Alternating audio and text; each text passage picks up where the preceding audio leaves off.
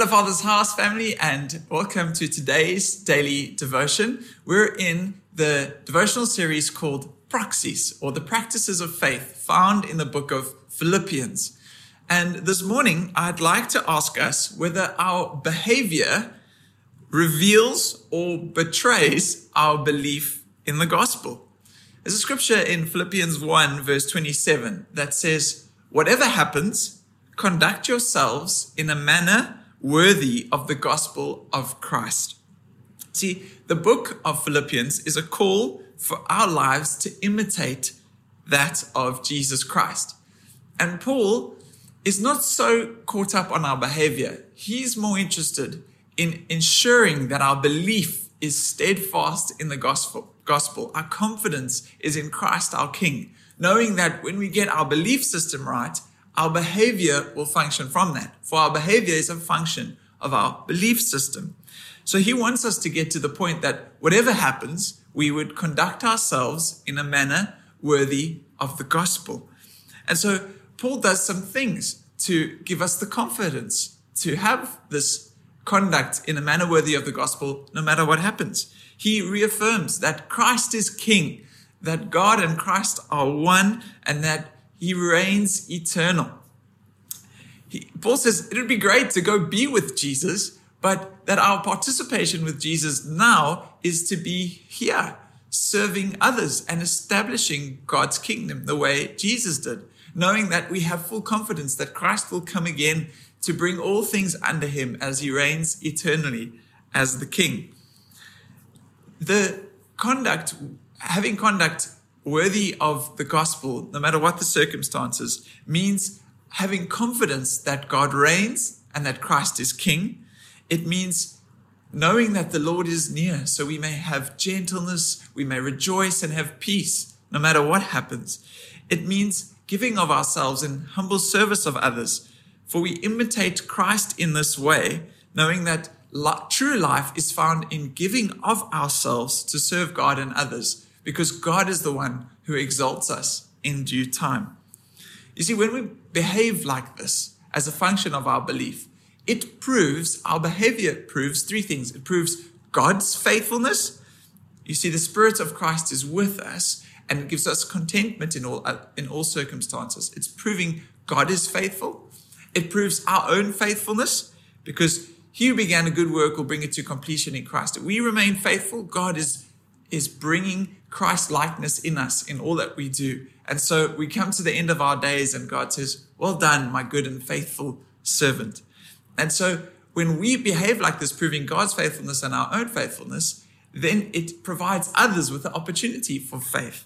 Because Paul says that our behavior will be a sign to others that salvation and life is found in no other name than in the name of Jesus. So whatever happens, conduct yourselves in a manner worthy of the gospel. There are 3 points three B's I'd like to give to us this morning. Firstly, it is our belief system. We are to believe because all of our behavior starts with confidence in Christ. Scripture says, we know it famously, whosoever believes will have eternal life. It says that if you believe in your heart and confess with your mouth that Jesus is Lord, you will be saved. And for God so loved the world that He gave His Son, that whosoever believes in Him shall not perish, but have eternal life. So our confidence and our behavior all starts with our belief system. But then behavior does come from belief. As I mentioned earlier, if you believe in your heart and then confess, the believing comes first, but then the behavior, the confessing comes afterwards. Our behavior is a function of our belief system. And then our behavior testifies to others.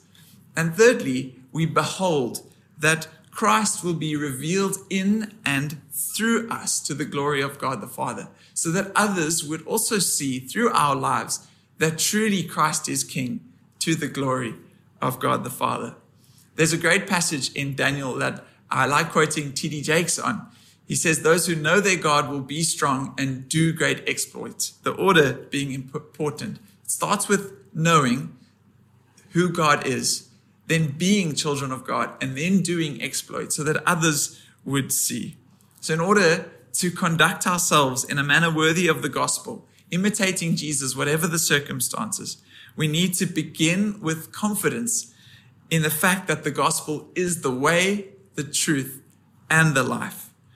So when we behave like this, we can have contentment in all circumstances, whatever happens, conducting ourselves in a manner worthy of the gospel, if our confidence is in the gospel. The alternative is that we would be tossed around like waves in the wind, living in constant turmoil, like the double-minded man that James speaks of in James chapter 1. God's desire for us is to be so sure of his love for us in Christ that it changes the way we behave. It starts with knowing our belief system, for our behavior is a function of our belief. And then others behold this belief system in our behavior and give glory to God the Father through Jesus Christ, the Son. So I hope that this encourages you this morning, that whatever happens, we would conduct ourselves in a manner worthy of the gospel to the glory of God the Father. Shall we pray together as we go out into our day? Father, we thank you that your great love, that in your great love, you sent your Son, Jesus Christ, to come among us, to be born of a human mother, and to make the way of the cross to be the way of life. We thank you that whosoever believes in him shall not perish, but have eternal life. So we thank you that our confidence is in you, that Jesus Christ is King to the glory of God the Father. We thank you that you have given us your Spirit, that our behavior would change in response to your great love for us, that we would respond in love to you and to others, and so that others would behold the glory of God in and through our lives, and also come to a saving knowledge of Jesus Christ as Lord and Savior, and to know your love, Father. So would you lead us in our day, that whatever happens, we would conduct ourselves in a manner worthy of the gospel to the glory of God the Father. In Jesus' name we pray. Amen.